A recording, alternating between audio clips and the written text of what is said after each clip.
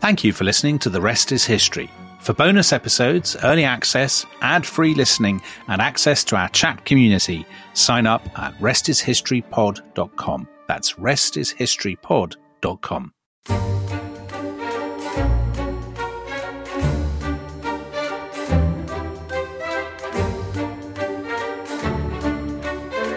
Lithe and listen, gentlemen, that be of freebore blood. I shall you tell of a good yeoman. His name was Robin Hood. Robin was a proud outlaw, whiles he walked on ground, so courteous an outlaws as he was one, was never none found. Robin stood in Berners-dale, and leaned him to a tree, and by him stood Little John, a good yeoman was he.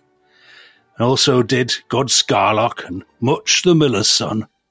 There was none inch of his body, but it was worth a grum.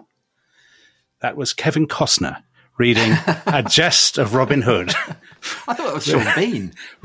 No, it's Kevin Costner. Kevin Costner's a master of accents. Did you not know, Tom? Yeah. So that was written sometime between probably 1450 and 1500. And it's not the earliest, but one of the earliest and probably the most important of all the ballads in which the story of Robin Hood first entered the English and then the world's imagination. Tom, are you a big Robin Hood fan? I love Robin Hood. I absolutely adore Robin Hood. Do you? Oh, that's good to hear. I've watched all the TV shows. I've watched all the films. Absolutely love him. And have you ever heard a Robin Hood reading as powerful and moving as that one? No, never. No, I think that was your best. Because it felt that it came from the heart. It was an English yeoman. Yes, it was. It was. I mean, are you a Robin Hood fan? Robin Hood and King Arthur are the reasons I got interested in history when I was about 4. I feel very, very sentimental about Robin Hood because I had these Ladybird books about his adventures fighting Guy of Gisborne or whatever. Yeah. And I still have them. And actually, my son, when he went to his first World Book Day at his nursery, he went as Robin Hood. Oh, that's fantastic. I would have had you down as a bigger fan of Robin Hood than King Arthur, because you're on the side of the yeoman, aren't you? Yeah, I think fighting with staffs over streams is very much the way I like to see myself. Yes. Though I fear I may now, I'm going to say it before you do, I fear now if I was a casting agency would see me more as Friar Tuck. But Friar Tuck is a dab hand with the staff, isn't he? He is, of course. And he's a cunning man. They're all a dab hand with staffs. The Friar Tuck is, I think he's quite a smart fellow, actually. I'd happily play him. So, Dominic, you mentioned Kevin Costner there. Yeah. Who apparently was meant to speak in an English accent, and the director heard his accent and said, no. On Twitter, there's no question that Kevin Costner, Prince of Thieves, seems to be viewed as the worst and simultaneously the best film. That's interesting. It's because of canonical. It's become canonical, hasn't it? So, Toad, was Kevin Costner's American Robin Hood the worst ever portrayal? Richard Slade, how did Robin Hood, Prince of Thieves, walk from Dover to Northumberland in one day? Kerry Shields tips in, and via Hadrian's Wall. So the lack of geography in that. Yeah. He comes back from the Crusades and he lands at Dover, goes to Hadrian's Wall. But don't you remember, Tom, there's a bit of a theme here because we are going to skip over Russell Crowe's Robin Hood. That Russell Crowe walked out of an interview with the BBC when they challenged his accent. And Mark Lawson said, there's a little bit of Irish in there. There's a little bit of South Yorkshire. And Russell Crowe was outraged at this because he thought he'd been doing my accent. He actually responded on Twitter as well, saying that that his accent Russell Crowe, had been not to us, obviously. I was about to say. That was a while back when the film came out, but saying that it was, he was a Yorkshireman who'd been in the Middle East for 20 years, and right, that's what it was. It was the same attention to detail as your Liam Neeson. In other words. Exactly. It was a kind of it was a cocktail of accents.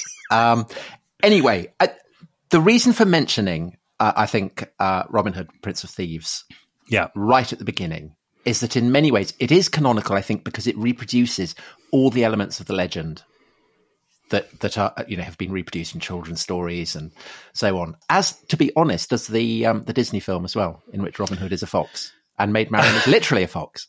Yeah, well, Peter Ustinov is Prince John, isn't he? And is he Prince John? Yes, he is Prince John. And Sir Hiss, Terry Thomas is Sir Hiss, who is a snake, who is his sidekick.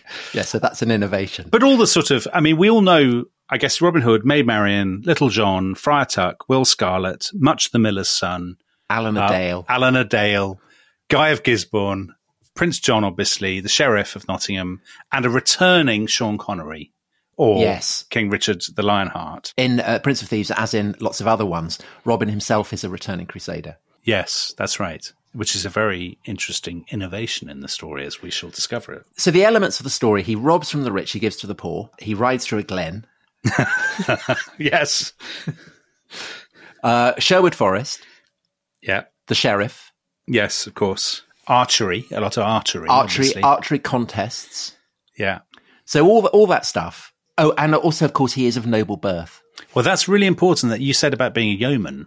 I mean, Robin Hood, well, we will discuss yeomanry, but in the Costner and similar versions, he is absolutely not a yeoman. He is nobly born, isn't he? He is. So I thought it would be interesting to look at the oldest known ballad that mentions Robin Hood and go through and see what elements of it, are being reproduced in Prince of Thieves and all that kind of stuff. So this is Robin Hood and the Monk. Is that the oldest? Yeah. So just to give people a sense, so these ballads they're from the 15th century, aren't they? 15th century. These are the first sort of written. There are trace references to Robin Hoods in other sources, but the ballads are the real. Well, the earliest mention of Robin Hood as a hero is in Piers Plowman, the great medieval alliterative poem by William Langland from your neck of the woods, Dominic. Midland's poem. A Midlander. Yeah, a Midlander. Very good. Yeah, the Malvern Hills. And Robin Hood is mentioned in that, and the implication is that everyone is familiar with the stories of Robin Hood. Yes. But we don't have any earlier stories than, say, the early 15th century. So I think this is Robin Hood and the Monk. It's 1420. Okay. So I'll go through and tell you the plot. It opens with a description of the fair forest being very merry. So everything being merry is there right from the absolute beginning. Robin Hood is walking through the forest with Little John. So he's there right from the beginning. Absolutely. So also is Much the Miller's Son. So he's also part of the fun. Elements that aren't there but come in later. Robin has a deep devotion to the Virgin. He wants to go to Nottingham. So again, it's set in Nottingham. Yeah. And he wants to attend Mass and pay his devotion to the Virgin. Kevin Costner didn't do that. No, he didn't. And he is absolutely, as you say, a yeoman. Little John and Robin Hood have a kind of a wager. Little John wins it. Robin refuses to pay. So Robin and Little John kind of go differently. Robin goes into Nottingham. He goes to St. Mary's Church. He's kneeling before the cross, and an evil monk spots him there and rushes off and tells on him to the Sheriff of Nottingham. So the Sheriff of Nottingham is there from the beginning. Men-at-arms come rushing in. They capture Robin. So that's another absolute theme, isn't it? I mean, that's in the Walt Disney film.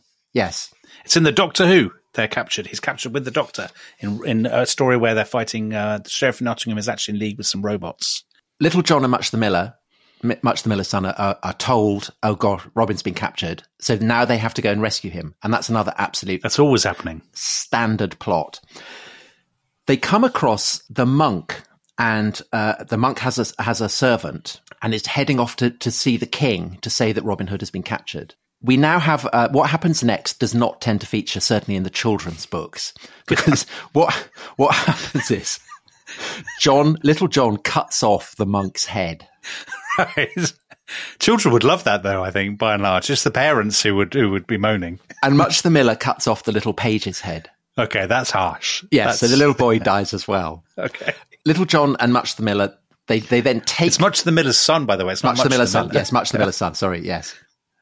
So it's actually child-on-child violence. Yes, exactly. They then go off and bring the news to the king. Yeah. So that, I mean, we're not told who the king is, but the fact that, the King of England is a part of this story, that again the King is of there England from the beginning. The King of England is not in the Crusades or languishing in a German prison. No, it's just the king. They trick the king into thinking that the monk is still alive, and so the king gives them a reward. They then go to the Sheriff of Nottingham and again trick the Sheriff of Nottingham into thinking that the monk is still alive and that they've come from the king. It's a fantastic story. It's full of wiles and tricks and scams, and it's much merriness. The Sheriff of Nottingham gives them a slap-up meal. with the best wine in his cellar. So they're in disguise in the heart of the castle in Nottingham. So that's, again, absolute classic, isn't it? Yeah. And they then free Robin, and there it is. So it's a brilliant story. Yeah. So there it is. But I mean, that's quite a good story. Well, the thing that's interesting in that, as in these early, because there are a couple of other ballads, aren't there? There's the one that I mentioned, A Jest of Robin Hood. In those stories, they are tricksters, but they're not necessarily enormously, I mean, they're not benevolent figures at all, are they? I mean, cutting pages' heads off, and they are definitely outlaws. Well, there's another Guy of Gisborne. He's also right from the beginning. So that's another early 15th century romance. And in that, Robin cuts off Guy's head, sticks the head on the end of his bow, and mutilates his face with a knife. Oh, God. And then there's another. So another part of this swell. It's not just ballads. There are also plays that are being done. Mm-hmm. And one of the earliest script from a Robin Hood play comes from the Paston Letters that I think we've mentioned before, this collection of letters century. and documents from landowners in East Anglia during the Wars of the Roses. And among all the kind of the collection of papers, there's a very short 21 line, 23 line, something like that, very short play. And in that, Robin cuts off a head and puts it in his hood. So there's a lot of beheading going on. Yeah. But, I mean, they weren't squeamish about such things in their stories, were they? But you mentioned The Guest of Robin Hood. That's probably the key one, because that's the one with loads of elements. Archery contests. Hostility to greedy clerics. So that's, it seems to be a running theme. The king actually goes into the forest, and he gets kind of kidnapped by Robin and his merry men, and they give him food. So, and then it ends with Robin's death at the hands of his cousin, the prioress of Kirkley. And we might come to that later on, because it's part of that's a particularly fascinating aspect of the story. So all those kind of elements are there, but I think elements that are not there. Yeah, let's talk, because they're really interesting about when the point at which they come in. I think that's fascinating. Elements that are not there. Robbing from the rich to give to the poor. Yeah. That is not really an element in any of the surviving kind of medieval or Tudor. Well, do you know what I read about this? There was a historian called J.C. Holt. He was very keen on cricket, apparently, Tom, so should appeal to you, who wrote a book about Robin Hood in the 1980s. And he suggests in one of his articles about Robin Hood that these plays that you mentioned were put on by sort of ecclesiastical authorities in the 16th century. And they would have, at the end, the people playing Robin and the other characters would have collections for the church. And often it was really sort of impressed upon you that you had to give. There was a lot of pressure. And that all this sort of stuff about taking from the rich and giving to the poor, there's a sort of hint that it was basically a massive wheeze to get to make people feel guilty and make them give money to the church at the end of the performance. Yeah, so I think it's going with the grain of the stories. So the end of The Guest, it said that Robin did poor men much good. So it's not saying he's taken from the rich to give to the poor, but he's known as a friend of the poor. He's known as a friend of women. Yeah. There's that sense of a kind of chivalry there. And there's a story in which, in The Guest, there is a poor knight who is down on his uppers, who's being kind of screwed out of his money by an evil band of monks in a monastery. And Robin comes to his rescue, robbing from the rich to give to the distressed middle classes. Is not really. I mean, that's effectively what that story is. Yeah.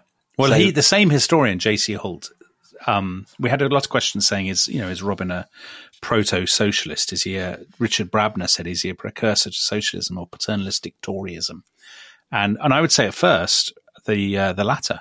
I mean, obviously they're ridiculously sort of anachronistic concepts to be imposing on this, because I don't get a sense from those early ballads or the early plays, particularly if they're being licensed by church authorities and used to drum up enthusiasm in collections.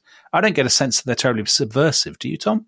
Do you think these are undermining the social order, or are they having fun? I mean, they go out of their way, even though Robin and his mates are cutting pages' heads off.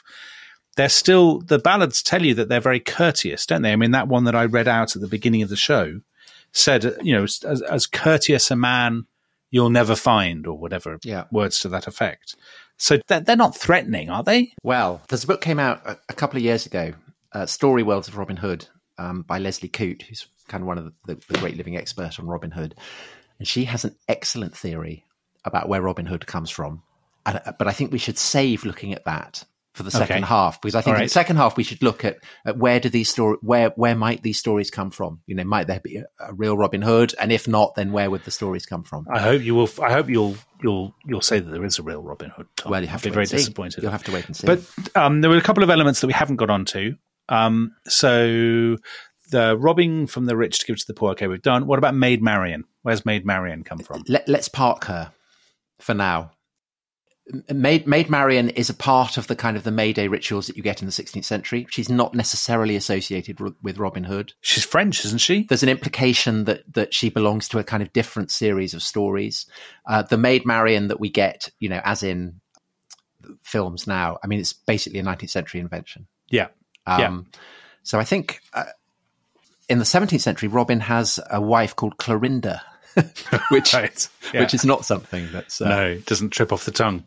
So, but another, you know, really fascinating example of perhaps of the way that folk stories work in Britain is, of course, that Robin is a very upwardly mobile figure. So we talked about how he's a yeoman and he ends up as a, you know, member of the aristocracy. Robert of Locksley or all that, yeah.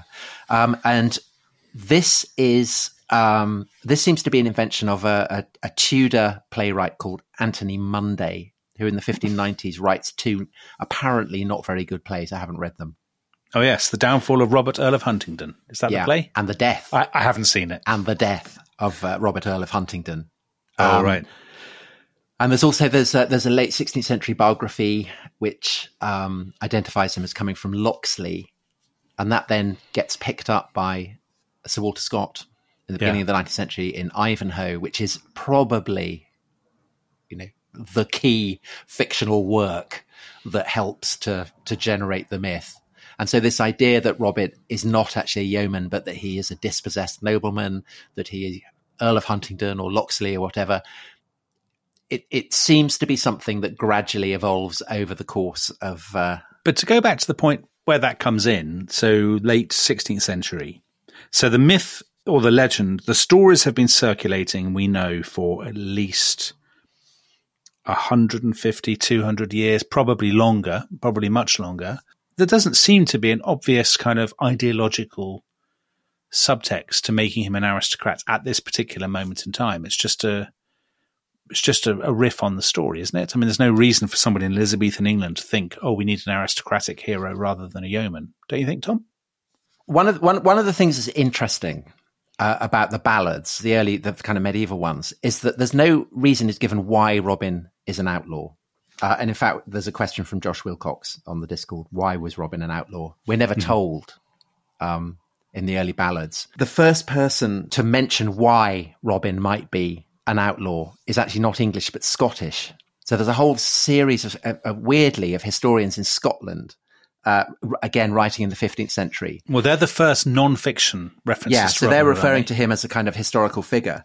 Yeah. And one of them, who's writing a kind of mid-15th century, a guy called Walter Bower, posits the idea that Robin had been fighting with Simon de Montfort against the armies of Henry III and Prince Edward, who will go on to become Edward I.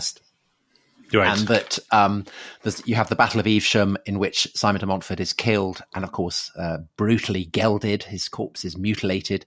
And the idea, and Walter Bower says, well, maybe Robin was, he was fighting there, and he had to then flee into the woods. And that's then followed up by another Scot writing at the beginning of the 16th century, a guy called John Mayer or John Major. Oh yeah, John Major, our friend John Major, who. He is the first to suggest that Robin had lived in the time of Richard I, Richard the Lionheart. And he is the one who kind of casts him as, again, of being an overtly aristocratic figure.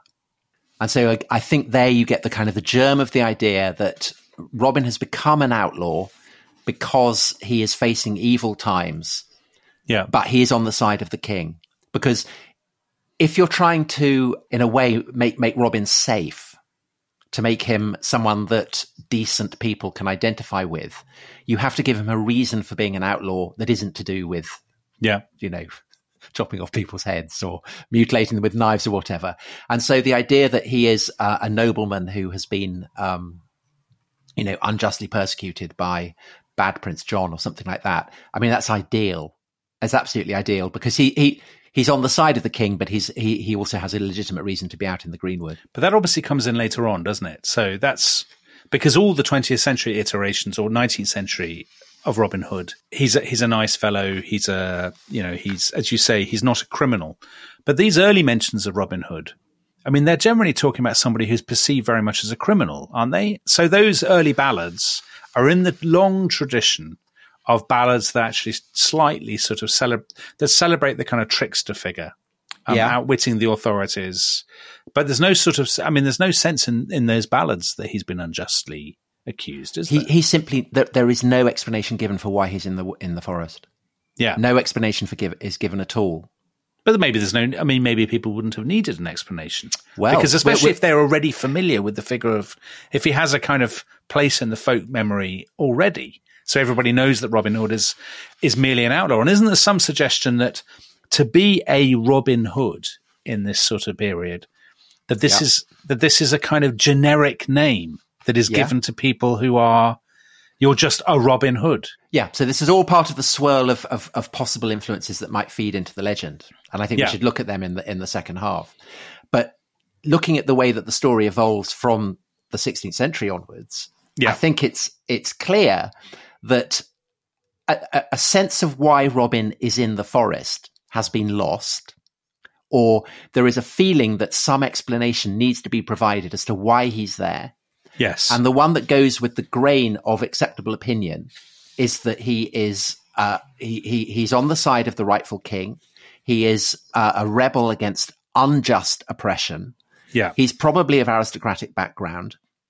And that's why the idea of him as someone in the reign of Richard the Lionheart, with Bad Prince John as the regent, that's why it kind of it suits it perfectly, because it provides the absolutely kind of perfect context. So by let's say the 17th, I mean, so Shakespeare mentions Robin Hood, doesn't he? Yeah, As You Like It, and Two Gentlemen of Verona as well, I think. But that's just a sort of reference to Robin in the Greenwood. They're kind of passing references, aren't they? But then there's he sort of goes quiet, doesn't he? Robin Hood in the 17th, 18th century, would you say? Well, you have this at the end of the 18th century. You have this guy called Joseph Ritson. Now he's a very interesting man, I think. Yes, so he's very annoyed by the idea that Robin might be of aristocratic background, because Joseph Ritson is very much on the left. He's a great enthusiast for the French Revolution, Tom Paine, all that kind of stuff. He's also, Tom, shall I tell you something about Joseph Ritson? Yeah, tell me. He has something in common with you, or something that you flirted with. Do you want to guess? No, I can't think. So you had a period where you flirted with vegetarianism under domestic pressure. Have you formally abandoned that, or basically I'm vegetarian? Okay, so he, like you, was a vegetarian, but he largely seemed to eat muffins and cakes. Did he? Dunkin' Donuts. And do you know what happened? He went mad. He ended his days in. I thought you were going to say he got enormously fat. Well, maybe he did that too. I don't know. But yes, he was a great enthusiast for the French Revolution. So he brings together all the ballads for the first time. But he also clearly thinks that Robin Hood was real. Yeah. And he sees him as a sort of proto-Jacobin, doesn't he? Yeah, so he celebrates him as a subversive, as a radical. Yeah. Absolutely robbing from the rich to give to the poor. And then the weird thing is that Walter Scott, who absolutely is not a subversive or a radical, he's great. He's basically Joseph Ritson's only friend. Maybe because Ritson keeps serving muffins to other people. I don't know. Anyway, no, not muffins again. Anyway, Walter Scott apparently gets some of the ideas for Ivanhoe from his friends, from the Robin Hood story in Ritson. I mean, I think you can see that Ritson's he assembles all these ballads, and it has a huge influence on all the kind of poets and novelists of the time. So Ivanhoe is the classic one, and that brings in famously not just an archery contest, but splitting the arrow. So, yes. The arrow hits the middle of the bull, and then Robin steps forward and splits the arrow that's hit the bull. So that's a famous part of the myth. But the other famous thing that Walter Scott introduces is the idea of a rivalry between Anglo-Saxons and Normans. Yes. Yeah. So I think that we would had go a down well question with on the. that. Yeah. So Crowfoot, very much a friend of the show.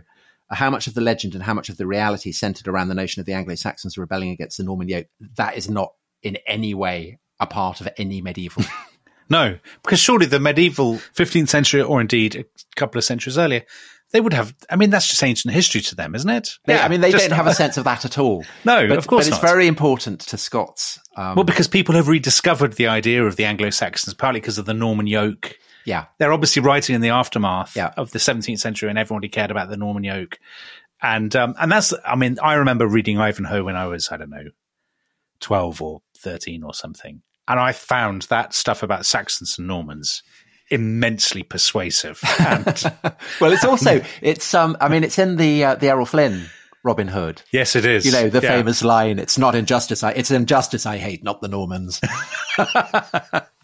But also the other, just in the kind of, the Romantic period, the period of Walter Scott in the aftermath of Ritson's discoveries, the other big innovation that has a kind of momentous afterlife is a novel about Maid Marian, written by Thomas Love Peacock, who was a friend of Shelley's and wrote satirical novels that are actually quite funny if you know about the period, but otherwise, mean absolutely nothing.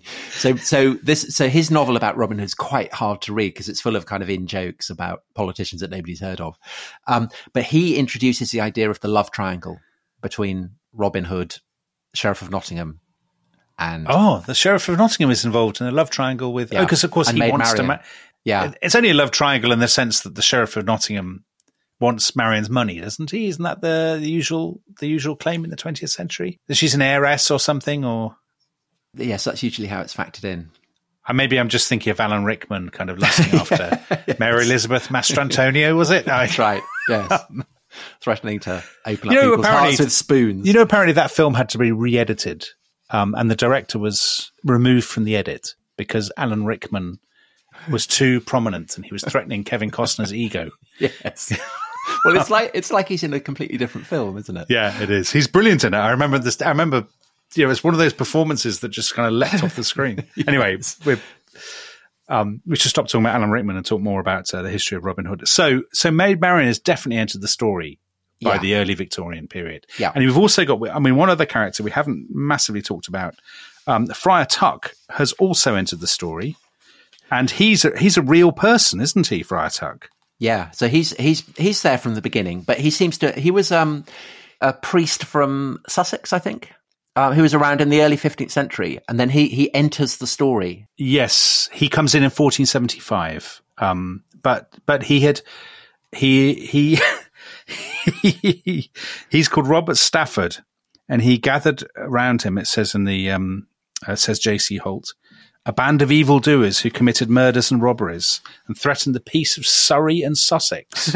So he's very much he's a Surrey and Sussex man. He's not a Yorkshireman or a man of Nottinghamshire. But he just gets kind of woven into the story. But as Friar Tuck, he's disguised as Friar Tuck, and then interestingly, he must have been quite a malevolent figure at first if he's a real life criminal. Yeah. But obviously, certainly by the 20th century, Friar Tuck is comic relief, really, isn't he? Well, but also, of course, if he gets back projected to the time of Richard the Lionheart, there were no friars at that point. Were there not? So why were there no friars? Because it's before friaring was invented, before St. Francis, and I don't know anything about friars, Tom. To be honest with you, I know this. You'll say that you found this absolutely a shameful moment in the history of the podcast. I don't really know the difference between a monk and a friar. Well, a friar is itinerant. Okay. Monks are generally monasteries. Okay, well, now I know. Yeah. So the friars who are itinerant become Robin's allies. Yeah. The monks who are resident. Greedy kind of, so that's how it works. Basically, by the beginning of the 19th century, I think you've got all the elements in place. Yeah, and there's one more sort of iteration, isn't there, that's really important, which is, so actually what's really interesting, all these stories up to this point, they're never for children. I mean, children might enjoy them, but they're not written for children. And then there's an American writer who I think is I mean, he's not as well known as Walter Scott, but arguably equally as important, certainly in the transition to America and to cinema, who is a guy called Howard Pyle. So I think we actually have some of Howard Pyle's children's books in our house because they've never been out of print. And his version of, he's a man from Delaware, and his version of Robin Hood, he published in 1883 when he was 30. And he did the illustrations himself. So he also, interestingly, created he's a very influential illustrator because he created the illustrations for pirate stories that established the template for a pirate. So, and he does these beautiful illustrations, Robin is in kind of Lincoln green or whatever. And the feather in the hat. The feathers in the hat, yeah. All of this sort of stuff. He also invents the dialect that is the kind of faux medieval dialect. Yeah. So thou wilt, all this sort of stuff. Yeah. But also there's an enormous amount of merriness, isn't there? Yeah, merriness. Everyone is inordinately merry. And philanthropy. That it's just kind of larks. They're going around having romps. Nobody ever has their head cut off in these stories. There's no mutilations or anything like that. The success of Howard Pyle's version, so the tremendous success that had, I guess, with children in the 1880s, 1890s, probably explains why Hollywood come to. Absolutely, it does. Because without Pyle, Robin would not have the resonance in the US. No. So we talked in our 1922 podcast that about Douglas Fairbanks's silent version of Robin Hood that later inspires Errol Flynn's version. In Douglas Fairbanks's version, that's the first film to have a Hollywood premiere, and I think both that and the Errol Flynn version enormously successful, very big budget. Robin Hood is a hot intellectual kind of commercial property in early 20th century in America. And then one final twist on that theme is that The Adventures of Robin Hood, which becomes a kind of massive TV series in Britain and features Sid James. Sid James in The Sid Adventures? James was in it. Leslie Phillips was in it. Jane Asher was in it. Steptoe and Son. Wilfred Bramble and Thingy. They were so absolutely chock-a-block full of British character actors. But the script for that was written by Americans who had fled the US because they were victims of McCarthyism. Of course it was, yes. And in fact, there's at least one school district in America where there was talk of banning stories of Robin Hood because they were seen as too communist, robbing from the rich and giving to the poor. Should we sing the song to see us out? I think you can sing it. So I think that because I've done my ballad for today, Tom. I think that we should end on this note, and then when we come back, we should ask the question: did Robin Hood really exist? The real, or where does the story come from? The mystery is solved at last. We're very good at solving mysteries. What was the last mystery we solved? The Princess in the Tower. Princess in the Tower, wasn't it? Yeah, it was. So go on. So sing a song, Tom. Okay. Robin Hood, riding through the glen. Robin Hood, with his band of men, robs from the rich, gives to the poor. No, it's not that, is it? It's feared by the bad. No, what is it? Feared by the bad, loved by the good. Robin Hood. That started too well, and I thought it wasn't going to be funny. But then when it degenerated, when you forgot the words, it was very enjoyable. I think my version was better. We will see you after the break for more Robin Hood.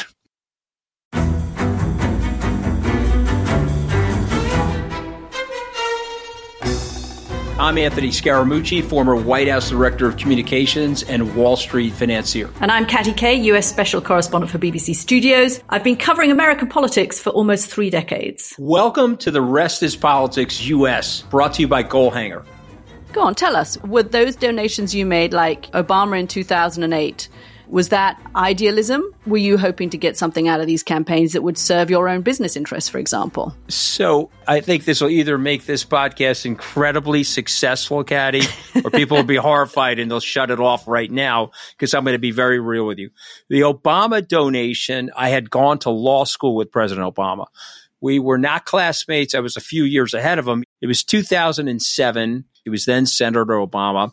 I had a check in my breast pocket. I went over to the senator. I said, Senator, you and I didn't really know each other in law school, but I'm about to hand you a big check. Can I lie to my friends and tell them that you and I knew each other in law school? Well, Obama looks at me, had the best smile in American politics since Jack Kennedy. Forever. Yeah. He lights up. He looks at me and says, I'll tell you what, if you double the amount of the check, we'll take it back to Hawaii. Okay. And I looked at him. I said, you're done. I had another check in my pocket. I ripped it up. I doubled the amount of the check. And I'm going to tell you right now, I've been to more White House Christmas parties during the Obama administration than the Trump administration. In this pivotal year for the United States, democracy, and world affairs, Britain's biggest podcast, The Rest is Politics, is launching stateside. Uncovering secrets from inside the Biden and Trump inner circles and how they shape the world's most important economy, but also the global economy too. New episodes are released every Friday morning. Just search The Rest is Politics US wherever you get your podcasts.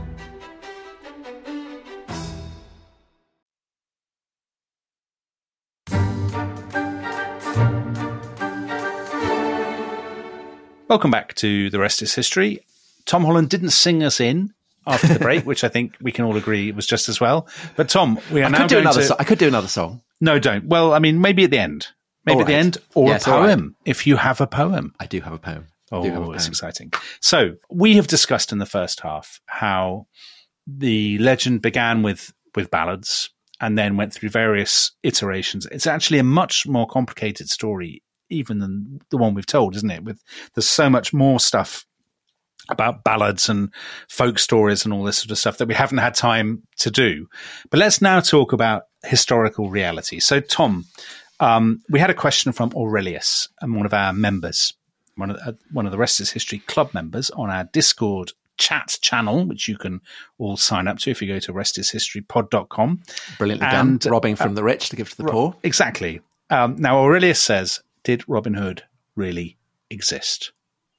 What's the answer? So essentially, there are three answers to the question of where does Robin Hood come from? Oh, this is disappointingly elusive.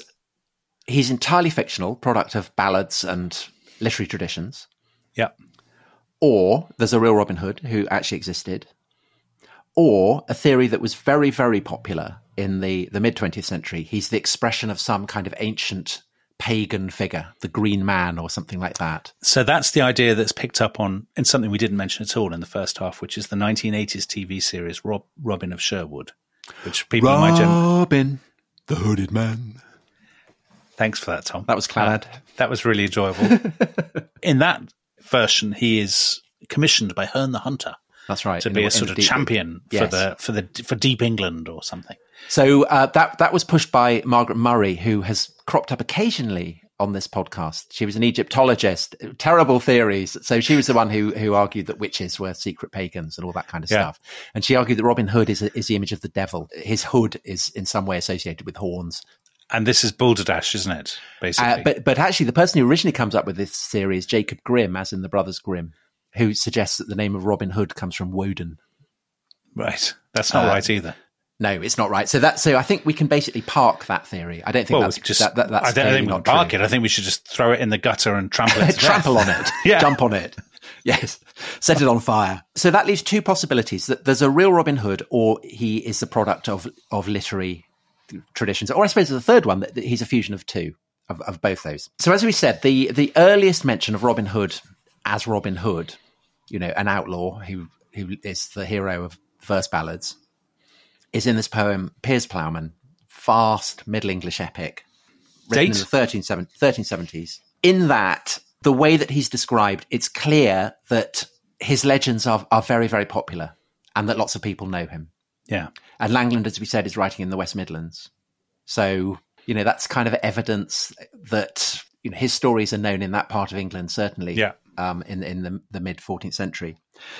So presumably you can, at the very least, push it back several generations, probably to the beginning of the 14th century. But how much further back than that can you go? And as you said in the first part, there is evidence that the name Robin Hood is being used as a kind of generic name for outlaws. And so there's an example of this from Berkshire in the 1260s. Oh, yes, I've seen this, yeah. That, again, must imply that the origins of this are earlier. Because all the earliest references are to Robin being either in Sherwood or Yorkshire. So this is a man who, his name was William. He was the son of somebody called Robert Lefebvre, Robert the Smith. And he was part of a gang. And there was a penalty imposed or something. There was his chattels were meant to have been seized. The entry in the sort of the King's Remembrances Memoranda roll, I don't actually know what that is. But anyway, the entry, whoever wrote it, wrote him down as William Robber Hood. Yeah. But Robber Hood not being his name, but being a sort of just what kind of a person he was. Yeah. So there is a man called Robin Hood, who in the York Assizes of 1225 to 6 is described as a fugitivus, so Latin for outlaw. So that is the only example we have of someone called Robin Hood, right, who appears in a legal record who is described as an outlaw. One of the things that's happened since the 19th century is that people have gone through all the medieval records, the court rolls and the assizes and all that kind of stuff, looking for people called Robin Hood. A popular candidate is a guy called Robert Hood, who appears in the court rolls of Wakefield in 1316, 1317. Oh, yes. Yeah. Edward II is in the north around that region in 1323. We're told in the guest that the name of the king is Edward. So not Richard, it's Edward. But this is pretty kind of desperate stuff, really. But there's also a man, have you not seen this man called Robert of Wetherby? Have we talked about him? So he was captured in 1225, his body suspended in chains by the Sheriff of Yorkshire. It's a sort of right place-ish. He's the right kind of, he's called Robert. And there's a guy called Robert Godbird who served under Simon de Montfort at Evesham. That is quite an early tradition, who becomes an outlaw. So these are all kind of figures that are lurking around, but none of them really fit. What you do definitely have is very ancient traditions of stories about outlaws seem to be quite popular. So you've got Hereward the Wake would be a classic. So a lot of people asked about similar. So Hereward the Wake's descendant, Tom, is a listener to The Rest is History. Yes, you mentioned I told you, I've mentioned him before because that family was also involved in murdering the princes in the Tower. He raised an eyebrow, I think it's fair to say, at me when I saw him after that podcast, and he thought his family had been greatly traduced. Anyway, Hereward the Wake was a tremendous fellow, wasn't he? Because he was a Saxon holding out against the Normans. Yeah. Or was he? Are you going to tell me that's... Yeah, No, I think that's true. Yes, there's a tradition, isn't there? And it's not just in England. So, lots of countries have them, of sort of bandit, outlaw, kind of hero of the Commonwealth against the sort of the powerful. And do you think Robin Hood is just part of that general sort of European tradition? The trickster hero, that kind of... I think the idea of outlaws as heroes is definitely... It's there with Hereward the Wake. It's there with a group of brothers called the Folvilles. The Folvilles, who are kind of basically delinquent members of the gentry who take to the woods, and who, again, Langland mentions. Right. Who are essentially seen as being more honest than the law enforcement agents. So that's a kind of, that's a kind of key part of the appeal. Yeah, William Tell, obviously, in Switzerland. So there are lots of examples of this across medieval Europe. I mean, I don't think that there is a smoking gun among any of these candidates. I think there's just a sense of this being a kind of popular tradition, and that Robin Hood, for whatever reason, comes to be the generic name that is applied to the figure of outlaws. So that then begs the question of how and why and when do these stories start to take the form that they do, and when do they start to be, spoken and repeated and elaborated on? And I think the answer to that is focused on the fact that these stories are in English. The tradition of these stories of people going out into woods, of people having adventures, this is a French courtly tradition. So the stories of King Arthur's knights, all that kind of stuff, but not just King Arthur's knights. There are traditions of, Fableau and all kinds of things like that are French. So English is not a language in which these are being reproduced at court or anything like that. What is the moment when this might change? And Leslie Coote, who's written this fantastic book, came out a couple of years ago. Yeah. She suggests that the obvious moment is in the reign of Edward I, who is fighting the French. He doesn't have lands on France anymore, and he's fighting the Welsh and he's fighting the Scots. And he wants to emphasize Englishness and the role of English, and that he could speak English, that perhaps this is the point where French traditions start to be transliterated into English. And perhaps that is the moment. She also has a further fascinating thesis as to who Robin might be, and in particular, why he's in the wood and who his true lord might be. Oh, Tom, this is so exciting. And why he might be an outlaw. So we talked about Maid Marian, and I was kind of rather mysterious about where she might come from, and blocked down your inquiries about that. I don't think you were mysterious. You were just rude. I was rude. What's another word for maid in the sense that it's used with Maid Marian? Oh, God almighty, you've turned it back to Christianity. Unbelievable. You're going to say Maid Marian is the Virgin Mary, are you? I am. Yes, I am. It's textbook Tom Holland then. I'm so excited about this. I've been saving it up. Delayed gratification. Go on. So this again is a French tradition. They're called pastorelles. And this is a tradition of a shepherdess called Marion. And she has a lover or servant called Robin. It is clear that this is a kind of a metaphor for the relationship of the individual Christian and his relationship to the Virgin Mary. The theory of Leslie Coote is that essentially this is the ultimate origin for the stories of Robin Hood. The reason that he is an outlaw is that his lord is the Virgin Mary. And the Virgin Mary in these stories is basically a kind of trickster. Leslie Coote describes her in these popular tales as being tough, legalistic, sly, loud, practical, realistic, even apparently amoral and vengeful at times. Robin Hood serves a very unruly, dangerous female lord. And if you think of that story, Robin Hood and the Monk, the very earliest one, the whole plot revolves around him going into town to attend mass to pay his devotions to the Mary. And she says, Robin Hood is neither a freedom fighter nor a social bandit, ways in which he is frequently interpreted today. Robin is just a servant. It is his lord, the Virgin Mary, who is potentially dangerous in a socio-political sense. Mary is the lord of a great household whose seat lies in or possibly just beyond the forest. Hold on. Mary is the Lord. I mean, all that's all a bit weird, isn't it? It is weird. Is that a common motif in medieval tales, that the Virgin Mary is actually a noble woman, man living in a big manor or something? All the early stories make it clear that Robin's devotion is to the Virgin. The reason why they don't give a backstory for him, he just is in the Greenwood because he is the servant of the Virgin Mary. That's the thesis. And of course, what makes this occluded is the Reformation, because with the Reformation, this goes out of the window. And essentially, the logic as to why Robin is in the Greenwood, the reason why he is particularly devoted to the Virgin, that has to be erased. But why isn't that in those ballads then, before the Reformation, the late 15th century ballads? That's pre-Reformation. A great deal of villainy from monks. It is there. But the Virgin Mary isn't there in the jest, is she? I mean, she's not.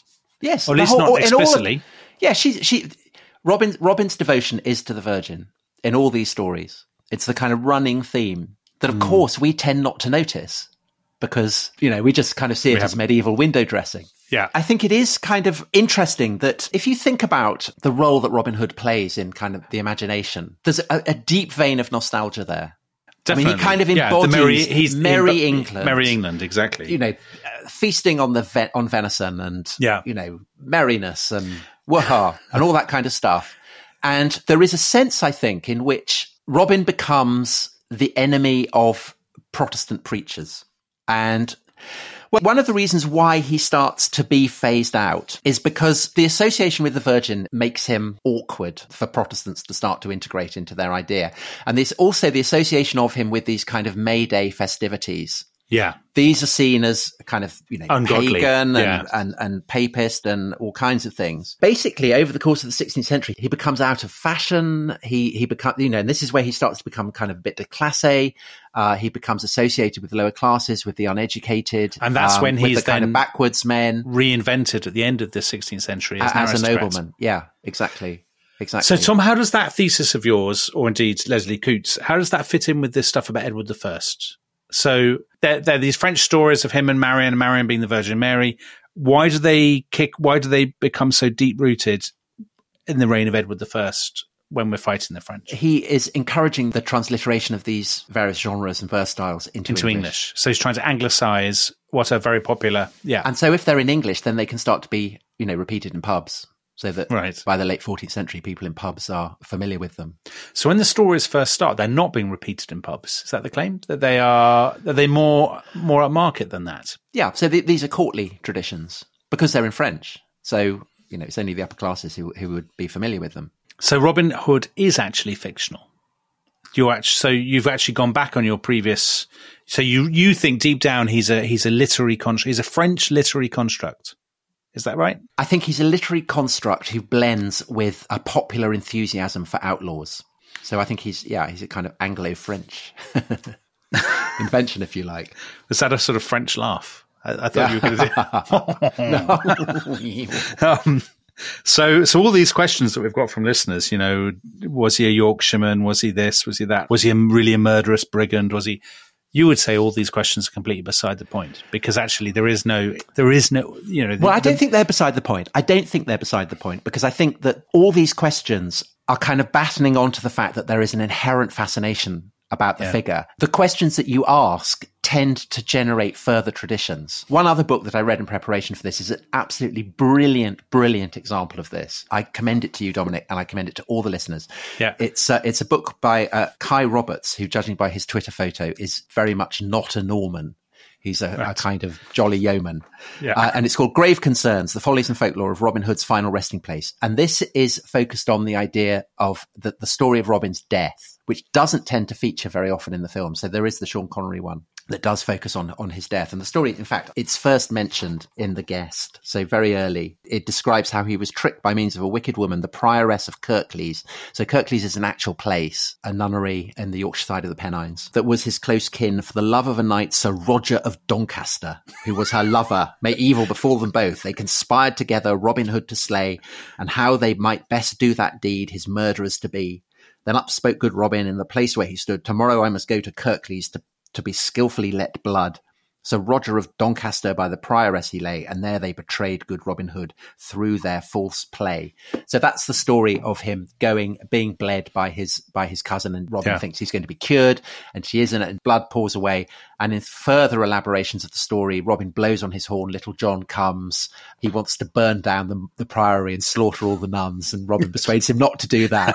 But he reaches for his bow and fires the arrow, and that is where Robin is buried. And there is a stone in Kirklees, in the grounds of Kirklees Priory, that is clearly very ancient.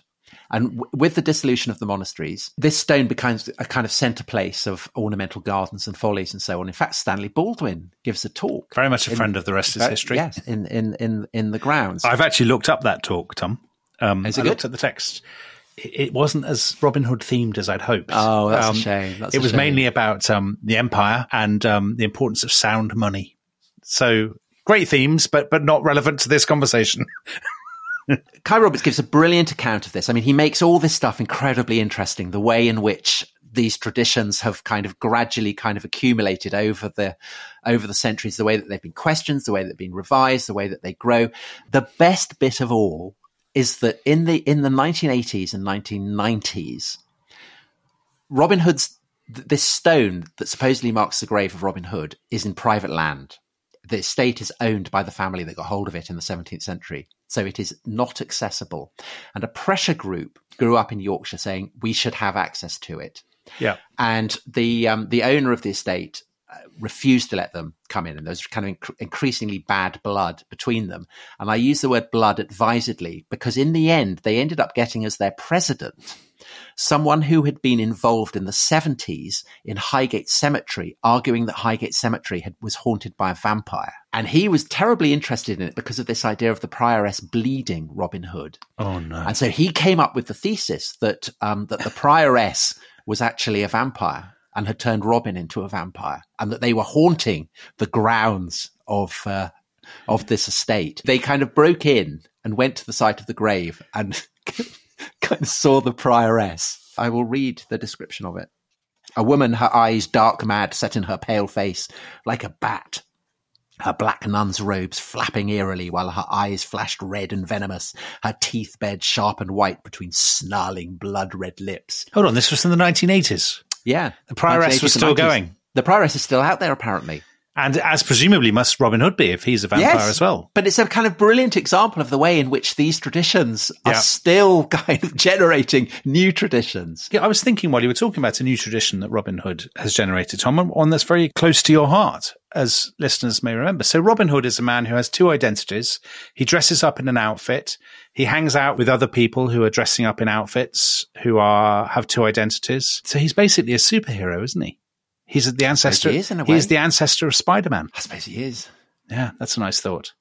I'll tell you who's also the ancestor of that. I started laughing while you were talking. I had completely blanked from my mind that I once wrote a 2,000-word essay for a very popular newspaper comparing the lives of Robin Hood and Raoul Moat. Oh, Moti. Moti. Yeah. You remember Raoul Moat? I do remember Moti. So he was an example. Now, this will mean nothing to our overseas listeners. There's no point even trying to explain it. But Raoul Moat, if you remember when he was hiding out in he was hiding out in the wood or something, wasn't he? And Gaza visited him with some chicken and a fishing rod. Yeah, that's right. That you could see how that could easily become a folk ballad in and of itself, couldn't it? And people, this obscure writer, Dominic Sandbrick. Yeah, right, writing exactly. For was there a real Raoul Moat? Ye Daily Mail. Yeah, anyway. Did this man really exist? Right. Did any of them really exist? Who knows? So we haven't really solved. I thought we would solve the mystery. I think we have. Well, I mean, I find your solution, or the solution that he's actually a French... You don't like that literary formula. I don't like that at all. I feel that I've been cheated. I thought you were gonna have found some butcher in Barnsley and 1215 or something that was definitely yeah. Well, he's a vampire. It might be a vampire. Yeah, that's exciting. I mean, that's quite good. That is could I end with a poem? I think it would be entirely in keeping with the spirit of this podcast if you did. Okay, so this is written by my friend Nicholas Hogg, and he's a very good poet and a very good cricketer. Just how I know him. And it's called Longbow. Ooh. First we climbed the fence into the garden centre, a barbed wire castle, before stealing 6-foot lengths of cane and wading through the brook to the College Road Bridge, where we'd set them tight with an island string and flex them into bows, strumming an instrument of violence and war, once favoured by Stone Age nomads, Japanese horsemen, and Robin Hood, who wore Lincoln Green on ITV. When the bow was sprung, we fletched arrows with dart flights and pigeon feathers before shaving down the points with penknives, needle-sharp splinter ends that could draw blood from fingertips or stand proud in the eye of a king. Then we stalked the woods for rabbits, burying the shaft deep in a time-travelling Norman, falling from a battlement. Note the pierced armour as he paddles the air, the flight like a brooch pinned to his heart. It's good, isn't it? It's very good. Yeah. Perfect way in which to end. Okay. The tradition lives on? Yeah, I think the tradition lives on. I don't think we've really solved the mystery, and nor have we really grappled with all the complexities of Robin Hood, because it's a subject that could take hours of podcasting. He's a vampire. We've solved it. But we have more than exceeded our time, so we will see. We're not Dan Carlin, so we can't. No, exactly. So on that bombshell, we'll see you next time. Goodbye. Bye-bye.